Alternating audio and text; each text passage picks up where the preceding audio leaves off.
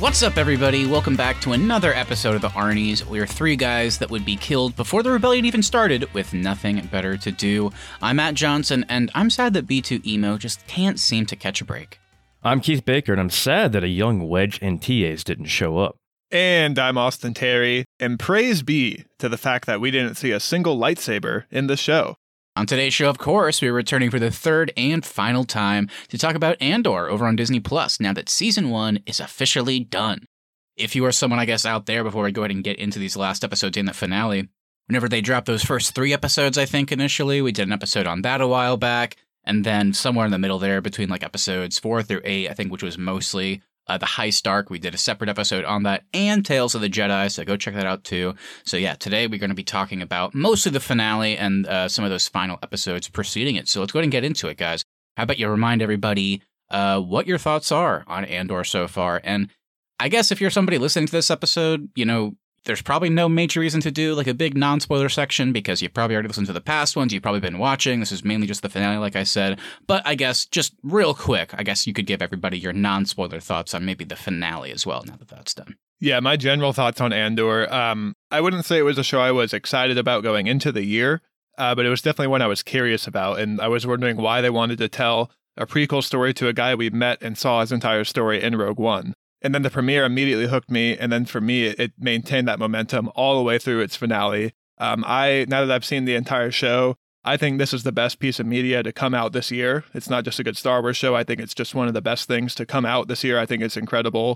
And for the finale, I think they really stuck the landing. I really liked the way all of our different side stories converged on this one spot in the galaxy. I really like seeing kind of the rebellion origins and seeing that spark that they always reference in Star Wars.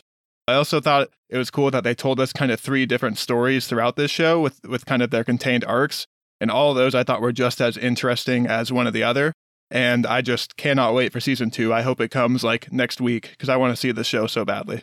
I'm kind of like Austin, like what a cool portrayal of all these characters that we get. We touched on it so many times that it's cool to see everyday people in the Star Wars universe and not just, you know, the Jedis and lightsabers and Obi-Wan and Luke and all those kind of guys, the Skywalker family.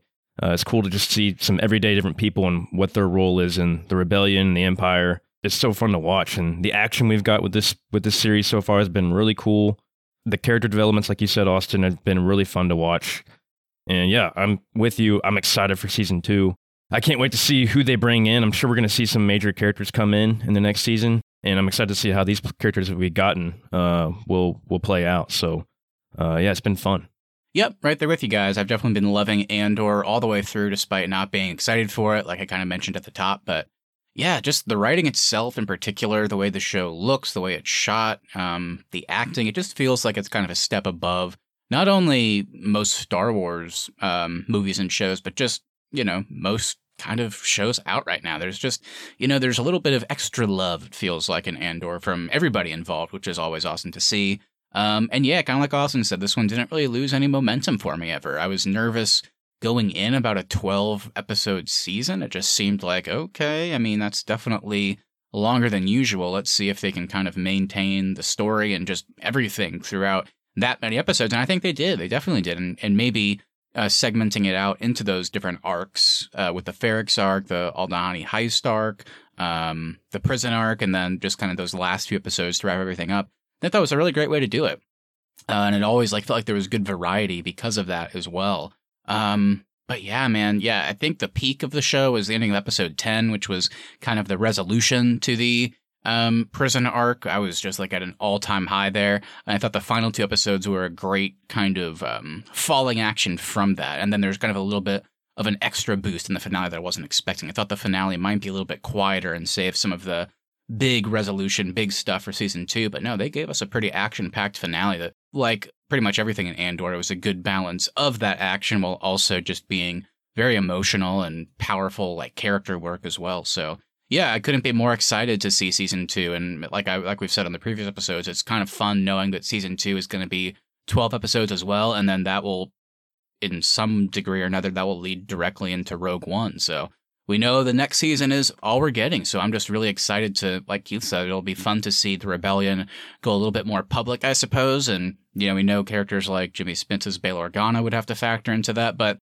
I think the best thing I can say is I'm also just incredibly excited to see how these characters we've been introduced to, where do they go? Because there's certainly some flexibility. I mean, of course, we know Cassian's endgame with the Death Star and how that all plays out. But, I mean, Luthen, like somebody like that. What about like all the characters from Ferrix, like Bix? I mean, they could, do some interesting stuff with how they position them going forward. Do they all just die like Rogue One, or do you have them kind of be background characters in the rebellion to some degree? So they have some flexibility that I'm excited to see them explore. So yeah, just all in all, awesome first season. Can't wait for more. Andor is very good.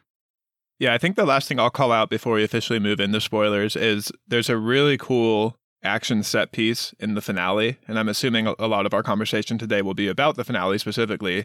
But this action set piece in the finale is the dirtiest Star Wars action I've ever seen, and I loved it. I thought it was so cool. It felt very small scale compared to what we're used to in these kind of Star Wars conflicts, and it was the most like grounded Star Wars piece of action I think I've seen in a long time.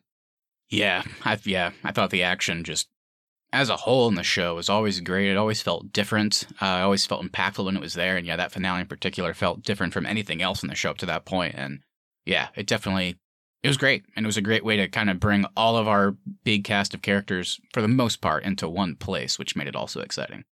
It's cool, too, because they play with morality in this show a lot. It's not that all of our rebellion characters are good people or just inherently good. Like, there is some badness there, and they kind of... I think we've talked about this in some of our past episodes. It's cool to see this show spend time in the gray area instead of being really black and white like we've seen other Star Wars projects do. Absolutely. So let's get more into that specifically and to everything to do with Andor. Let's go ahead and drop the spoiler warning. If you have not seen the last few episodes or the finale, of course, of Andor, I would definitely recommend go check that out first before listening to this last episode. Yeah, that's kind of all I have to say. Not much of a preface. Just go watch Andor if you have not.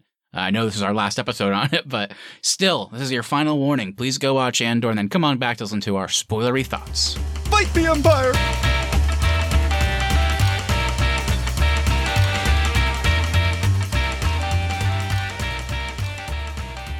All right, Austin and Keith, we're in spoiler territory, so of course, one last time, bunch of familiar names since we've run them down before. What do we got for Andor cast and crew-wise? All right, so Andor is created and written by Mr. Tony Gilroy, who is most well known for writing the Bourne films, Michael Clayton, and Rogue One. He's also the uncredited director of Rogue One's reshoots. So these last 3 episodes, the prison arc was directed by Toby Haynes and written by Bill Williamson. The rest, including the finale, were directed by Benjamin Caron and written by the creator Tony Gilroy. Our score for the show is composed by Nicholas Brittle, and of course, based on Star Wars by old Georgie himself, George Lucas.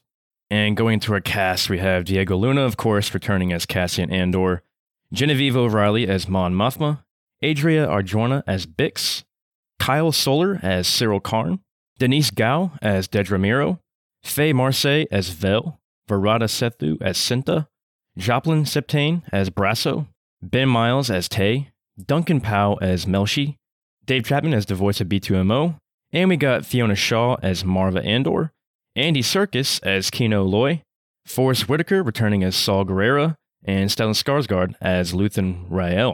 All right, guys, there's our cast and crew. Any positives, any negatives? What do we got?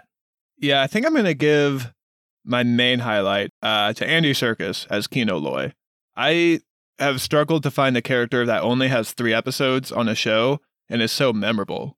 Andy Serkis is just so cool in this show and like so calm and collected, and I really like seeing his arc go from a guy that just wants to do his time to get out to flipping into that rage at the Empire, and just kind of like inciting the spark of rebellion in the prison as a whole. His speech in his final episode I thought was great. And then, of course, that heartbreaking moment when he gets to the edge and realizes he can't swim and is not going to be able to participate in the escape. So just all around Andy Serkis, 3 episodes in and out, but such a memorable performance, I thought. Yeah, he was so good. Definitely shout out to him as well from me. I think last time I shouted out Genevieve O'Reilly as Mon Mothma, and she was excellent again, of course, in these next 3 episodes. But I'll make my main shout out to Denise Gao as Dedra Miro. I think she's one of the best characters so far in the all these series that we've gotten. Watching her do her job, like she's so serious about it, she's creepy about it, she's good at it, and the fact that she puts like kind of her personal feelings aside. Now we're in spoiler territory, and we know that she may have feelings for Karn, but she's willing to put all that aside for the greater good of the Empire. really good performance, really cool character. I can't wait to see what she does in the next season.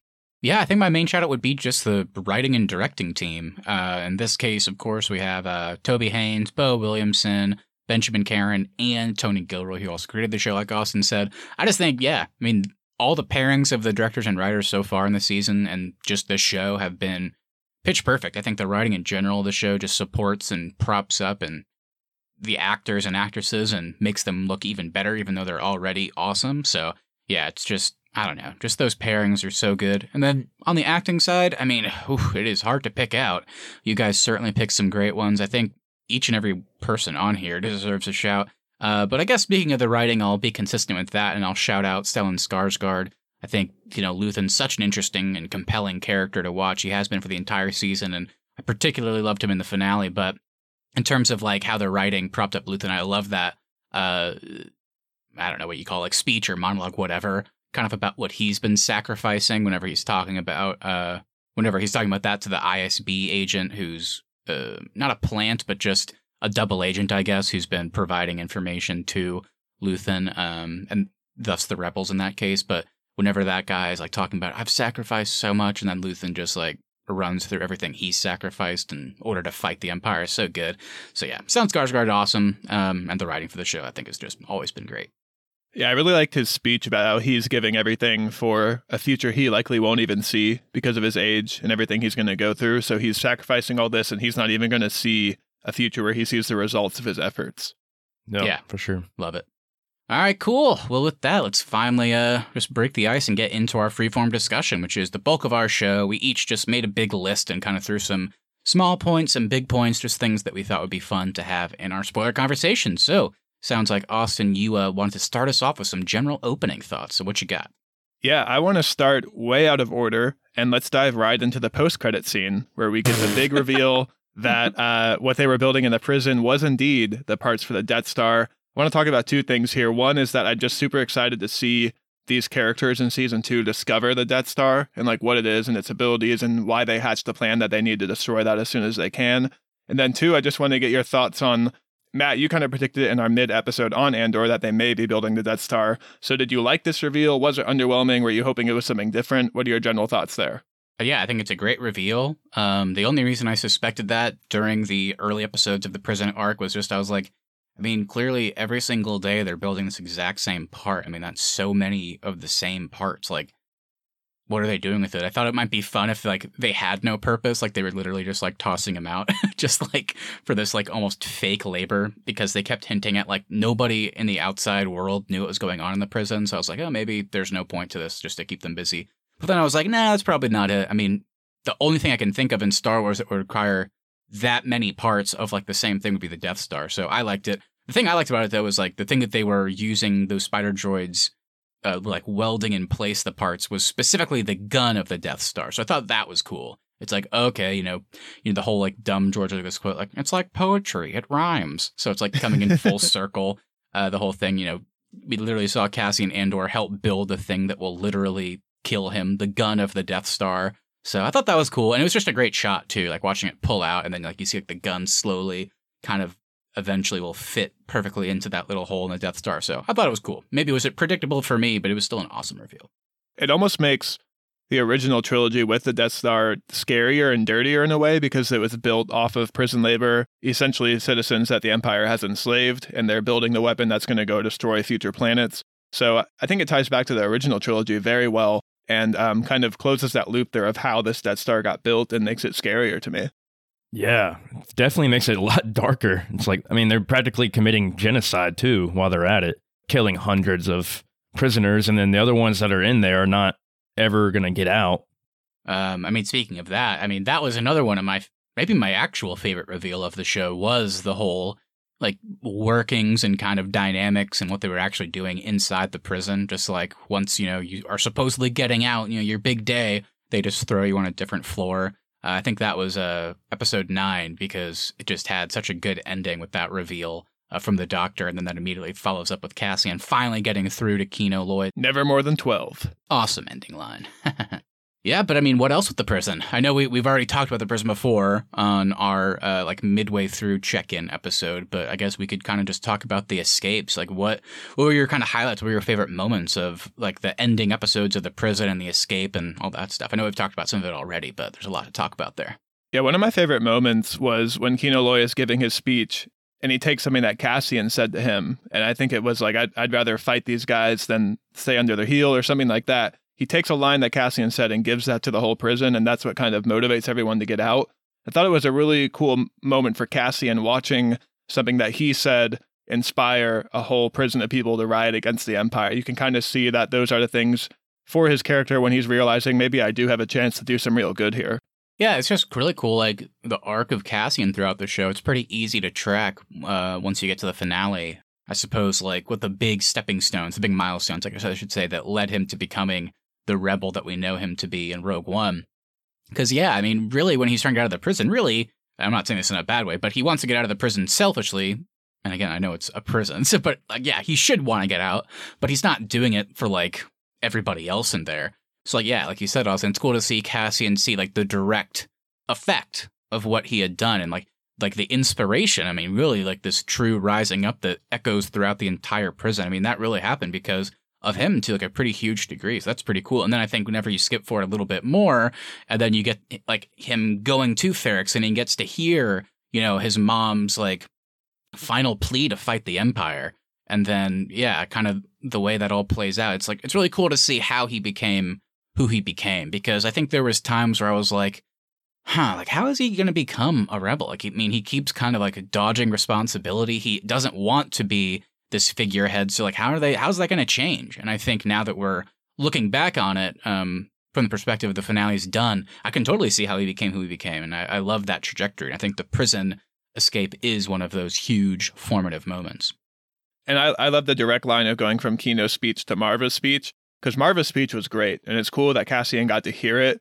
I loved how she called out, like, we've been sleeping, we've been comfortable, we kept trade lines open, the Empire left us alone. But now they're here and they're not leaving. I thought that was such a cool moment. And then seeing her inspire all of Ferrix was awesome. But then also the fact that Cassian got to hear it. And then later on, he speaks to Bix, I think, and she says, I saw Marva. And he goes, wasn't she great? You can tell he's really proud of his mom. And so seeing Cassian inspire Kino then leads to the uprising. And then you see Marva inspire Ferrix, and Cassian gets to hear that. You can kind of tell that he has, like, rebellion blood in him now. Like, he's been around all these people are influencing him, and it's definitely going to influence the character that we see in Rogue One. Do you guys want to touch on the action on the prison?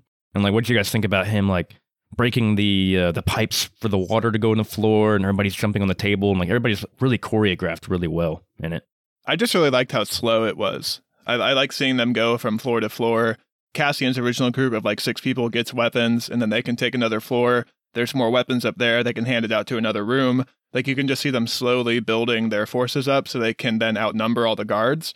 And I actually really like seeing the guards kind of hidden, because these aren't stormtrooper soldiers. They're guards that, yes, they're doing terrible things, but they're not bought into the Empire's mission, I don't think. Like, they're not, like, ground soldiers, so they're just going to try and hide and stay alive. So I like that. There was also really great tension in the escape. Like, I was worried it wasn't going to work for them, and maybe there was going to be, like, a larger force up top that they weren't aware of or something like that. Like, it felt like things weren't going to go right for them.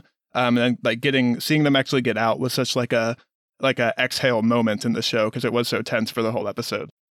Yeah, for sure. I mean, I like the action just in general. I thought it was always so good, and it's always cool to see them create a plan, particularly in the prison, and then watch them execute on that. Like, you don't always know 100% what they're doing or how they're going to do it, and it's like, man, we're going to see such heavy losses from this, aren't we? And we did, but yeah, it was so cool to see them kind of take the prison step by step, like you said. And I think that also kind of ties into, I know we'll talk about, like, the finale action more in depth, I'm sure, but it also ties into whenever Cassian does get onto Ferrix, he has to create a plan again, right? To get Bix out of there, get to safety. So watching them kind of come up with this plan, even though you as the audience don't fully know what it is until they're actually doing it, but kind of watching him then be able to, in the midst of all this crazy action and, like, all the stuff going on, he's able to somehow infiltrate the Empire building on Ferrix and get her out of there, which he should not be able to do.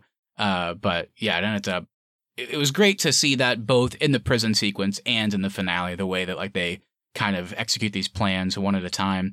I think that you could even I think definitely argue that ties into that final flashback with his dad, whenever he's kind of talking about how aren't, people paying more attention, to these things on the ground, kind of. So it's almost setting up that, Cassian is kind of built for this type of work in a sense, because he had that upbringing with Marva and Clem. And I think every time they flash back to his dad, it might have only been like 3 times. It was always for very important things. And I think like seeing that flashback, it totally makes that final flashback. I mean, it totally makes sense how Cassian was able to come up with and execute these plans, both in the prison and on Ferrix, because he had that relationship, and his dad kind of instilled in him, how to do things like that. So I thought that was pretty cool. I liked that context. All right, cool. So yeah, we've kind of talked about the impact, I would say, of Marva's speech to, wake up and fight the Empire, which was badass, like you said, Austin. And then, of course, getting Bix out of there. But that's really just kind of the start of everything that ends up happening on Ferrix. So what did you guys think once he kind of initially gets to Bix, and then things really start to go bad whenever that one asshole Empire guy kicks over poor B2 Emo, and then that's when finally everybody kind of hears Marva's words echo in their heads, and they start fighting. And I know, Austin, you referenced this as being like one of like the dirtiest action scenes in Star Wars, so let's just break down the action, like kind of like the rest of what happened on Ferrix. Yeah, seeing like the picket line with the riot shields and people falling down and them dragging both Empire soldiers and civilians like on the other side of the line, and then like slowly moving forward, and everyone's dirty and getting pushed into the ground. Thought that was so cool and choreographed so well. It also weirdly reminded me of the American Revolution, where the original conflict starts with one bullet and it's the shot heard around the world. This starts with that bomb going off. It kind of like, it just felt very reminiscent of that to me for some reason. So I thought it was super cool. And I like that the guy actually used his bomb. I was worried he was going to have like a moment where he's like, I can't stoop to the Empire's level. I like that he actually used it, and that explosion too, and the smoke and everything going quiet. And then you see Vel sprinting full speed into it. Just, I thought all of it just looked so cool. And what a cool build up to it as well. The band starts playing and the horns are going off. Yeah, I never thought we'd see a marching band in Star Wars. Yeah. The tower guy banging on the gong like thing, and watching the Empire just surround everybody and shoot people down was super sad and really dark. And yeah, like we haven't seen something like that happen in Star Wars ever, really, just shooting civilians. We've seen civilians get shot in the Star Wars universe, but not at such a mass level like that. Yeah, that's what I was going to ask, because that really stood out to me. Was I don't know if we've ever seen stormtroopers just openly firing into a crowd like that before. Like that was super dark to me, and really added to just the evilness of the Empire. Yep, I think stormtroopers in the past are always pretty comical. Obviously, the whole joke since the movies came out is like they can't really aim at all. I mean, characters, I've always thought like one of like the dumbest scenes ever in Star Wars is in the original when Obi-Wan becomes one with the Force, and it looks like Darth Vader killed him in Luke's eyes. And then Luke just screams, "No!" And then like all of a sudden all the stormtroopers, of course, turn and start shooting at him. And he's somehow able to just stand there, shoot for a little bit without moving, and then Han Solo or somebody walks over like, "Come on, kid, we gotta go." Like they can't aim, the stormtroopers. It's stupid. So it was nice to see something very tonally different. I mean, not only is their aim pretty hard to dodge, but yeah, it's one shot. You're getting hit once, and then the characters just, you see like that burn like hole in them, and they fall over, and they just like do close-ups on like their lifeless face. I mean, it's really kind of haunting. And like I think in the finale especially, they did make an effort to kind of hold some of those shots longer on the carnage a little bit.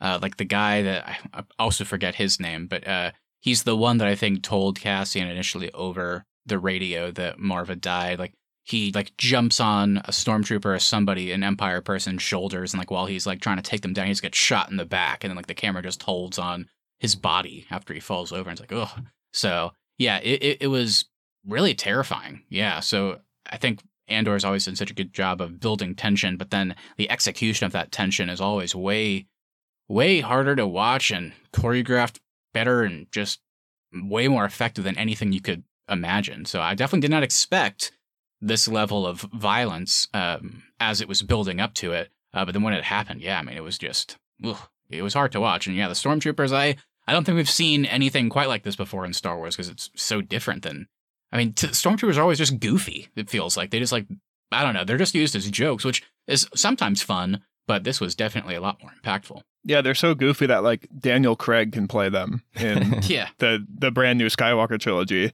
It was a good job of showing at this point how technologically advanced the Empire's soldiers are right now, because the people of Ferrix are basically going at them with like wrenches and metal poles, and then the Empire has like full-on machine guns and like tanks and stuff. So seeing that juxtaposition I thought was really cool too. I like seeing Brasso literally fighting people with Marva's brick.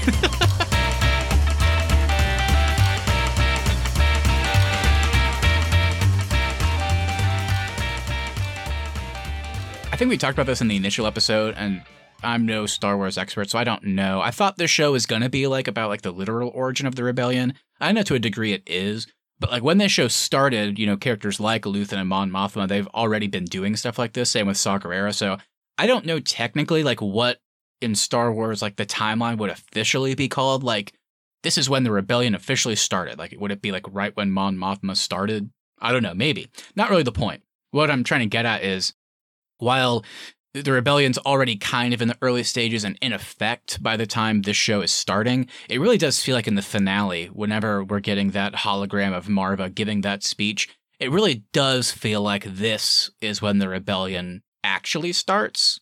So it was cool to see that and not just kind of skip over something like that. And it's another reason why I love that almost, I think with just the exception of maybe Mon Mothma, every single main character is on Ferrix and is witness to that speech. Like, it was awesome to see Luthen, who is there to literally kill Cassian. It's great to see his reaction to this type of speech. And I think it's what, I wouldn't say softens him, but you can just tell, just because Stellan Skarsgård is a good actor, just by him hearing what Marva is saying, I think he's like, that's what I'm fighting for too.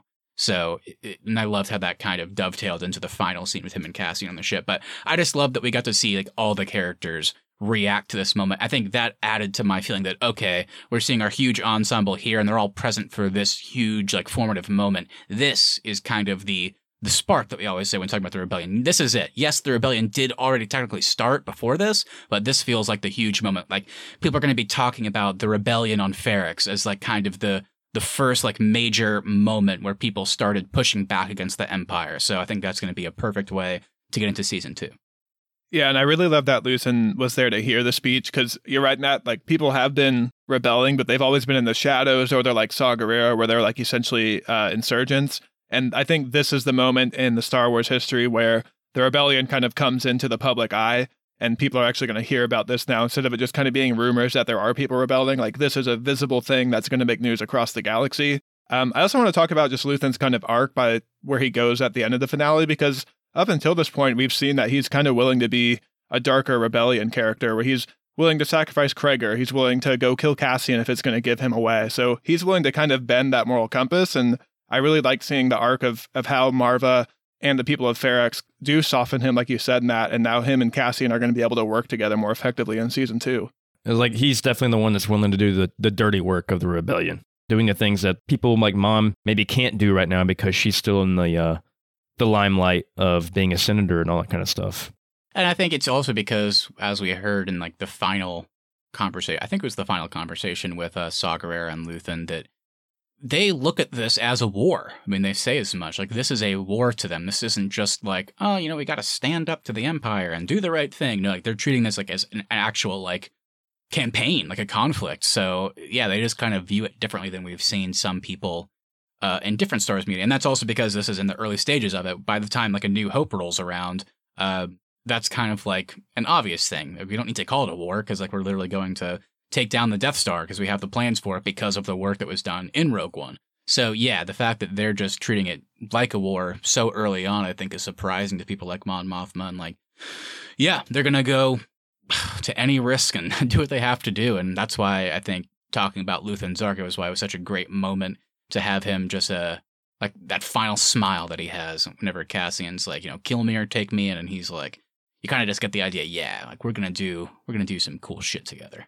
It's going to be interesting in season 2 to watch Luthen kind of mentor Cassian, because I think Luthen is really going to influence the character we see in Rogue One of Cassian, because Rogue One opens with him killing someone on the rebellion side who's giving him information so it can't get out. I think we're going to see a lot of Luthen influence the character we see in Rogue One of Cassian. I'm excited to see how Vel and Cinta play into that, too. You have to imagine that they would also be part of that group. I guess maybe one little negative I could give is it's like, I kind of wanted to know more about Cinta. It really feels like after the heist arc, literally all she did was keep an eye on Andor, on Ferrix. It would have been nice to get a little bit more of that. Like, it was nice to see some extra Vel scenes whenever she was back on Coruscant, but we just didn't get the same for Cinta. But I am hopeful and excited that they at least address it in season 2. Like, it would be nice if Cinta and Cassian don't, continue their relationship on the best foot, because Cinta has, like, wasted all this time now on Ferrix, like, trying to find him and kill him. And then when, like, next time she talks to Luthen, it's going to be like, Luthen's like, oh, no, he's with us now. So hopefully they kind of address that and we get to see a relationship form from there. But I just hope that Cinta and Vel are part of this crew as well. I imagine they will be, but yeah, we'll see. I agree with you. I think Cinta felt like the most wasted character this season. And it was interesting, too, because when we do the Aldhani heist arc, Vel seems like the most bought in. She's in charge. But then when we spend a little bit more time with her and Cinta actually seems like the one who's way more bought in than even Vel. And she's willing to just follow Luthen's orders without question. And Luthen's going to need help, by the way, because he's going to need a little crew on his ship, because he has to have somebody, I think, replace the batteries on his really cool red lasers that he fires. Yeah, we got to talk about that. That was like a Top Gun Maverick scene they threw into Star Wars. Talk about another tense scene in Andor. Jeez, like that entire scene and then like the build up and like having the release be that amazing action scene was so great. I don't know. I love that scene. It's like casually seeing somebody get pulled over too in the Star Wars universe, like how that can go sometimes. Yeah, so it was the Alderaan system he got pulled over at, and he ended up not going there, obviously, because he had to get away from the patrol ship.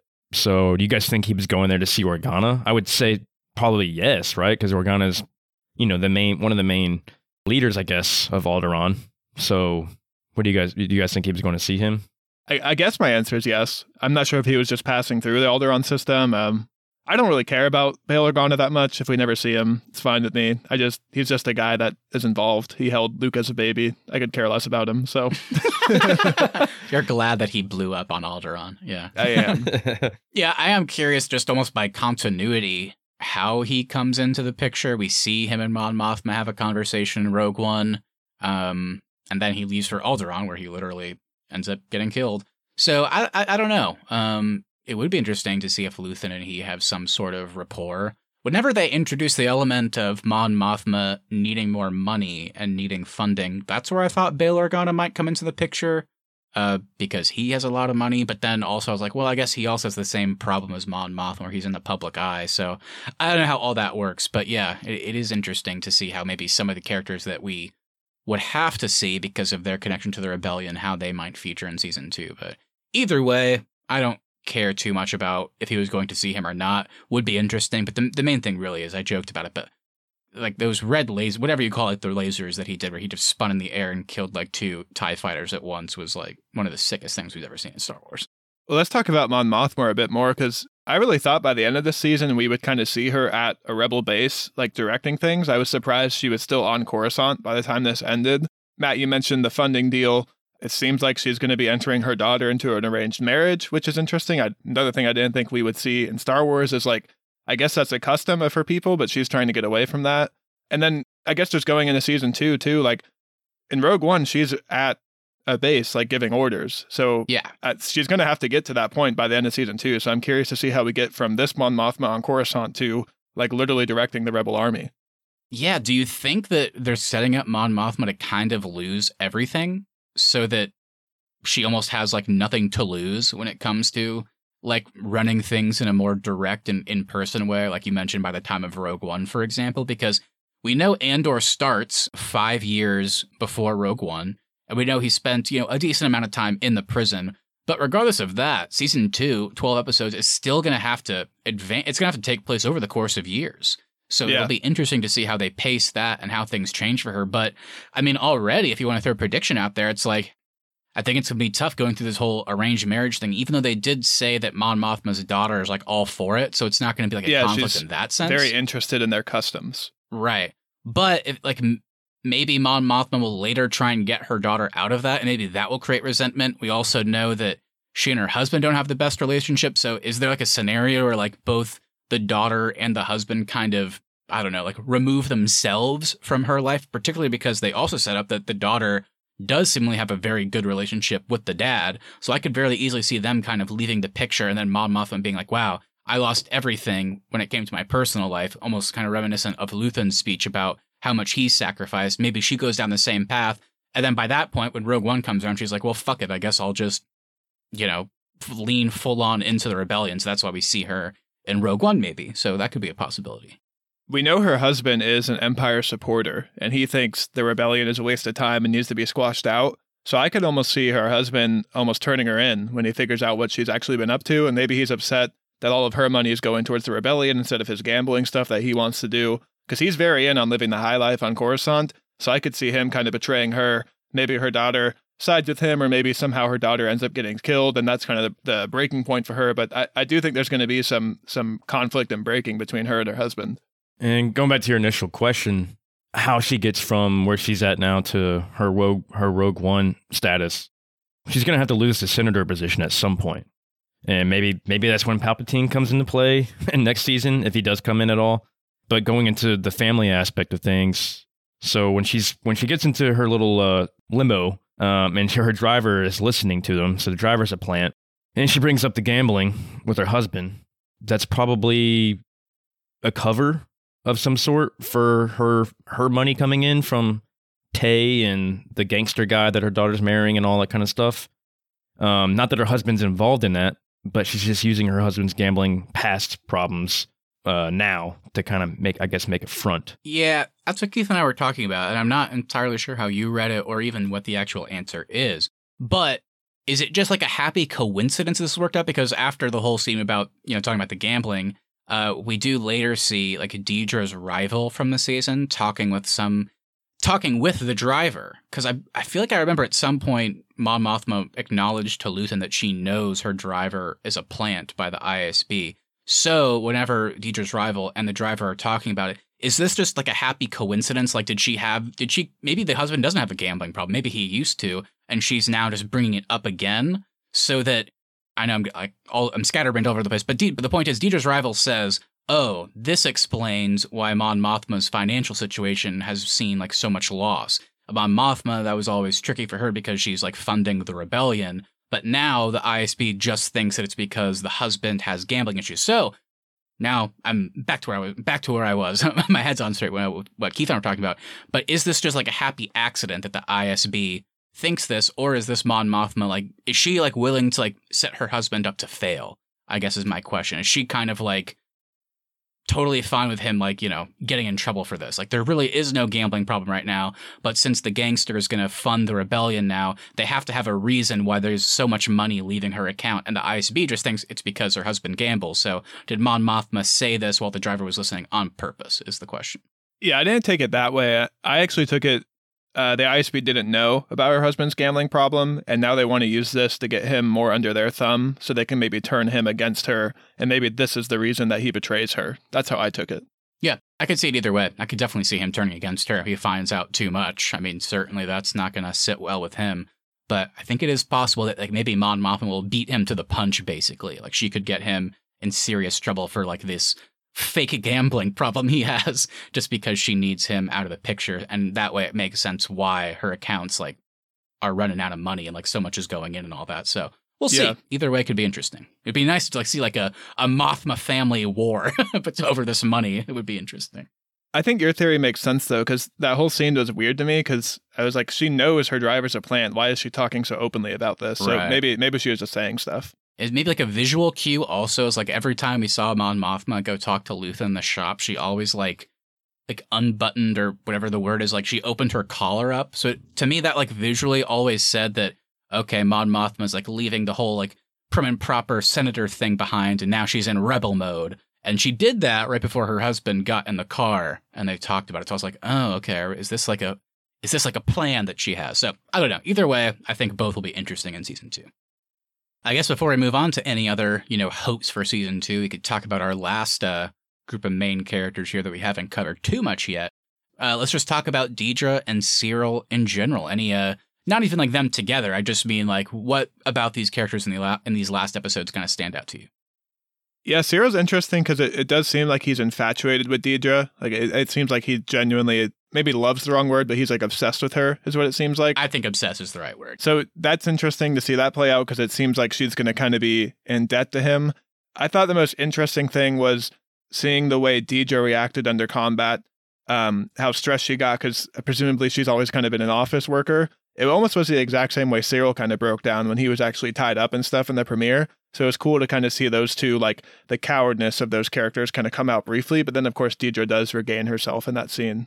Yeah, they're very similar to each other, which is kind of cool how they are kind of putting them together. And she seems to kind of have like a soft side for him, too, that she's kind of afraid of as well. Yeah, it'll be interesting to see what happens because she definitely has the support of that upper ISB agent. But, I mean, we did see what happened to her rival when he kind of failed on Ferrix whenever he was overseeing that, and they kind of stripped him of that responsibility and gave it to Deidre. So, will she get the same treatment? Like, will this be viewed as a failure that, like, this all happened worse under... for her, yeah, right? you would think so. So, did she lose some favor? And if so, that could be the setup for her to be like, all right, well, fuck this. I'm on a personal revenge tour against Cassian Andor, and Ajax, I think, is, like, their name for Luthen, who they don't know it's him. And that would make sense to bring Cyril into that. So maybe that's what they were trying to do with that last scene, is just make it clear that they'll probably be sticking together and they'll have to go after that group by themselves without much ISB support. But yeah, I said it in the earlier episodes, but watching Deidre rise up through the ranks kind of the Empire as this like analyst type character was super compelling. And we were almost rooting for her, which was kind of a weird feeling when it came to somebody in the Empire. But yeah, it just, the second she got on Ferrix, that's where it like, it's almost like the whole behind the scenes of the Empire thing faded away. We were able to root for her in those. And then once she was actually in Empire mode and she was like, you know, totally like loving torturing Bix, basically being like totally complicit in that and setting it up and just doing it over and over again. Yeah, that's sort of like the true, almost what we expect of a lot of the Empire people came out, and she totally embodied that and became a great villain towards the end. So what a crazy arc for her. Like almost like a weird character, not a hero, we could root for them very easily early on, and then like the second she like lands on Ferrix, just like a really compelling villain all of a sudden. Do you think she's going to get stripped of everything and then her and Cyril are going to have to move back in with his mom? Maybe. And I hope she has enough cereal for the both of them. Blue milk. Yeah. Alrighty, so I guess we could go ahead and close out here. Any kind of just general, closing thoughts on Andor as a whole, or any of these ending moments? Is there anything else we got to talk about before we close out here? Yeah, I'll just say for the ending moments, I really thought they stuck the landing on the finale. We're in a great spot for season 2. I love that they wrote this to be 2 seasons. They know the story they want to tell. I'm super excited to see it play out. And then just kind of general hopes for season 2. I'm super excited to see Mon Mothma and how she ends up actually leading the rebellion army at a base. I can't wait to see that. I do want to know what these characters think about the Jedi. Like, is it a myth to them? Do they think the Jedi abandoned them? I want to know their thoughts on that.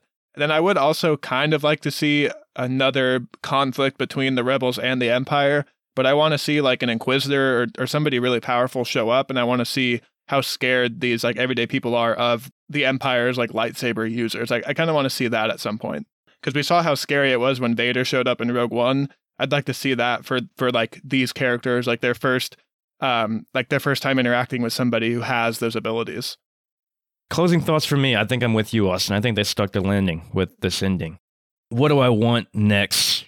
I think, everything we already mentioned. I want to see, what happens with Mon Mothma. I want to see her get away from being a senator in Coruscant and into the rebellion, leading people in squads into different planets and all that good stuff.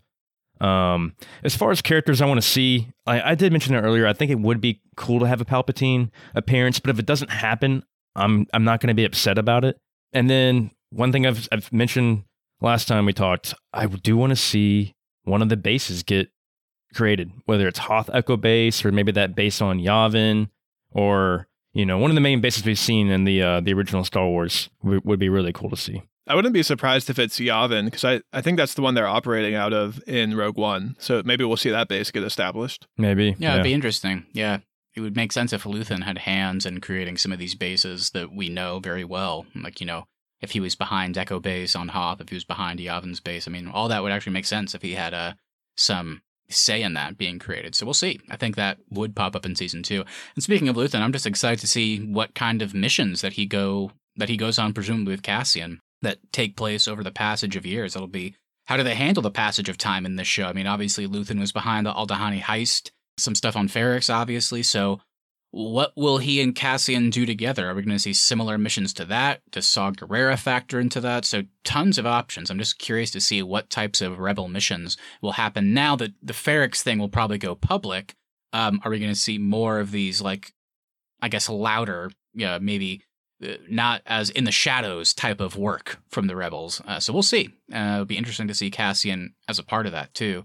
And again, I'm kind of with Austin and Keith here. It's like, I don't really care. I never really cared going into a show called Andor what the possible like cameos from people that we know could be. It doesn't really matter to me. And obviously, they mentioned the Emperor several times. Would it be cool to see him? Like you said, Heath, sure. For like a one like little quick appearance, that might be fun.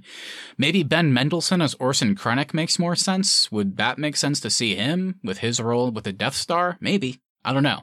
The point is, you could very easily throw characters like that in. I don't think they need to.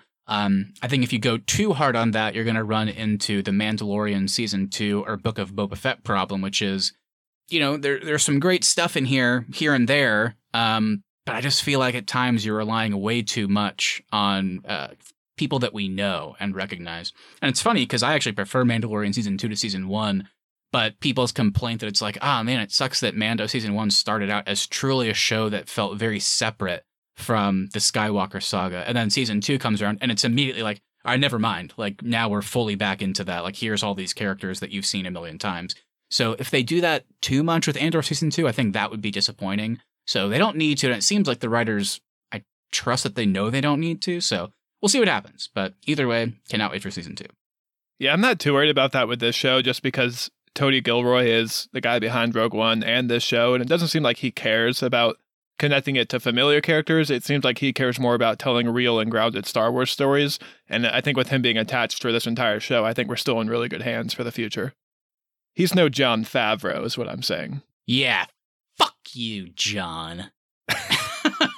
I'm kidding. We love you, John. All right. Well, guys, that is Andor. We did 3 full episodes on this. So in like the early days of our podcast, we would do like episode by episode discussions. This is kind of the closest that we've gotten back to that. So this was fun to be able to talk about a show in much more depth. Oh, yeah. It's been a good time. I agree. This was actually 9 hours with Star Wars that I thought was well spent instead of some of our past stuff. Definitely. I couldn't agree more. And unless I like blacked it out of my mind, I mean, we did not go to Tatooine in this show. So that is a win for Austin more than anybody else. It wasn't even mentioned. I loved it. Hell yeah. Hell yeah. All right, well, let's go ahead and get out of here. Before we do, though, of course, we have to real quickly do our Arnie's Podcast Awards. This is the part of our show where we close out by just talking about something that we think deserves specific praise. Now, of course, when I say praise, it could be positive or it could be negative. So, Austin and Keith, what will your award be? Yeah, I'm going to give the future WWE Superstar Award to Brazos. The way he is picking people up, slamming them down, knocking heads together. Nice. He's definitely a future pro wrestler in the world of Star Wars. Yeah. He's probably one of the biggest people we've ever seen in Star Wars, too. Like, he's a giant man. Like, tough bastard, that guy. And he looks funny in the marching band uniform. He must be drinking a lot of that blue milk because he's got strong, big bones. He does. Yeah. I will be giving, of course, the Worst Father of the Year award, and that goes to Cassian Andor. Cassian, we know you love B2 Emo deep down, but whenever he's like, Cassian, you're not coming with us. And he's like, no, buddy, I'll catch you next time. I never get to see you, Cassian. And then he's just like, what does he say? He's like, Cassian's like, I need you to take care and keep an eye on everybody. He's like, you always say that. And he's like, and his response is like, because you do such a great job. It's like, he doesn't care. Come on. B2 Emo needs to hang out with you for a bit longer. Come on. B2 Emo's the adopted son that Cassian never wanted. That's what it seems like. Basically. Remember when the show opened and he got peed on by some wolves? Yeah. Oh, yeah. Yeah, that's right. B2 Emo will probably die on this show, by the way. Oh my God. What if B2 Emo actually does survive all the way through the show, but then he has to watch Cassian become best friends with Alan Tudyk in K2SO? B2 Emo's going to be like, but what about me, Cassian? And then we're going to see B2 Emo rolling up the Senate steps of Coruscant to meet with Palpatine. And he's going to go, I can help you. I know who Cassian is. Yeah, he's going to go to the dark side, yeah. He's going to become like General Grievous, a droid on the dark side. I was trained in the Jedi arts by Emperor Palpatine. That would be groundbreaking to have like a droid, a good droid turn to the dark side. I'm going to give the Caesar's Palace regular award to Perrin, because this guy sounds like he has a gambling problem. And they did mention a planet, a casino planet. Canto Bite? Yeah, Canto Bite. So maybe instead of the Caesar's Palace regular, we'll give the Canto Bite regular award to Perrin, because he's going there and playing some blackjack, some Texas Hold'em. Maybe we'll see him interact with the child who moves the broom with the Force. Maybe that's how Perrin dies. That kid just kills him with the broom. Yeah. Man, love it. Then he goes, my name is Broom Skywalker. Ooh. Ugh, disgusting. All right, guys. Well, now I'm getting flashbacks to the end of Rise of Skywalker, and that's like the last thing I want to be thinking about right now. So let's get the hell out of here. Thank you, everybody, so much for listening. If you enjoyed this episode, make sure you hit that follow button so you never miss our upcoming content. Also, if you wouldn't mind sharing us with a friend, we really would appreciate that to continue to grow our show. Please leave us reviews as well. If you don't want to write anything, leaving us a 5-star review over on Apple Podcasts, Spotify, or wherever you get your podcasts really does help us out. At the Arnies is our social, and the Arnies.media is the website. We'll be back on Tuesday for some more holiday talk. We're covering one that looks super fun. David Harbour's seemingly John Wick-inspired take on Old Saint Nick with Violent Night. And lastly, so this week we talked about one of the best shows of the year. Last week we talked about one of the worst of the year, and that would be the Santa Clauses with Tim Allen returning as Mr. Kris Kringle himself.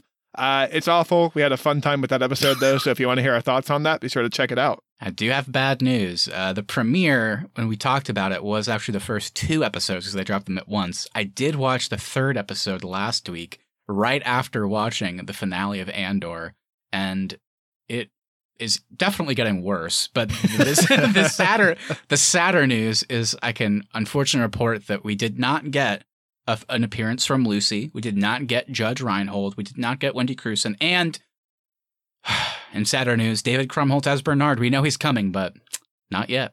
Not yet. Well, that's actually great news for me because I have another week where I don't have to watch the Santa Clauses now. There you go. Lastly, we want to hear from you guys, so please send us a message on Instagram at The Arnies or email us thearniesmedia@gmail.com. What did you think of Andor? Will B2MO be pushed down a well and forgotten? What are your predictions for Season 2? Anything you say we'll read on the show and react to it live on our latest episode.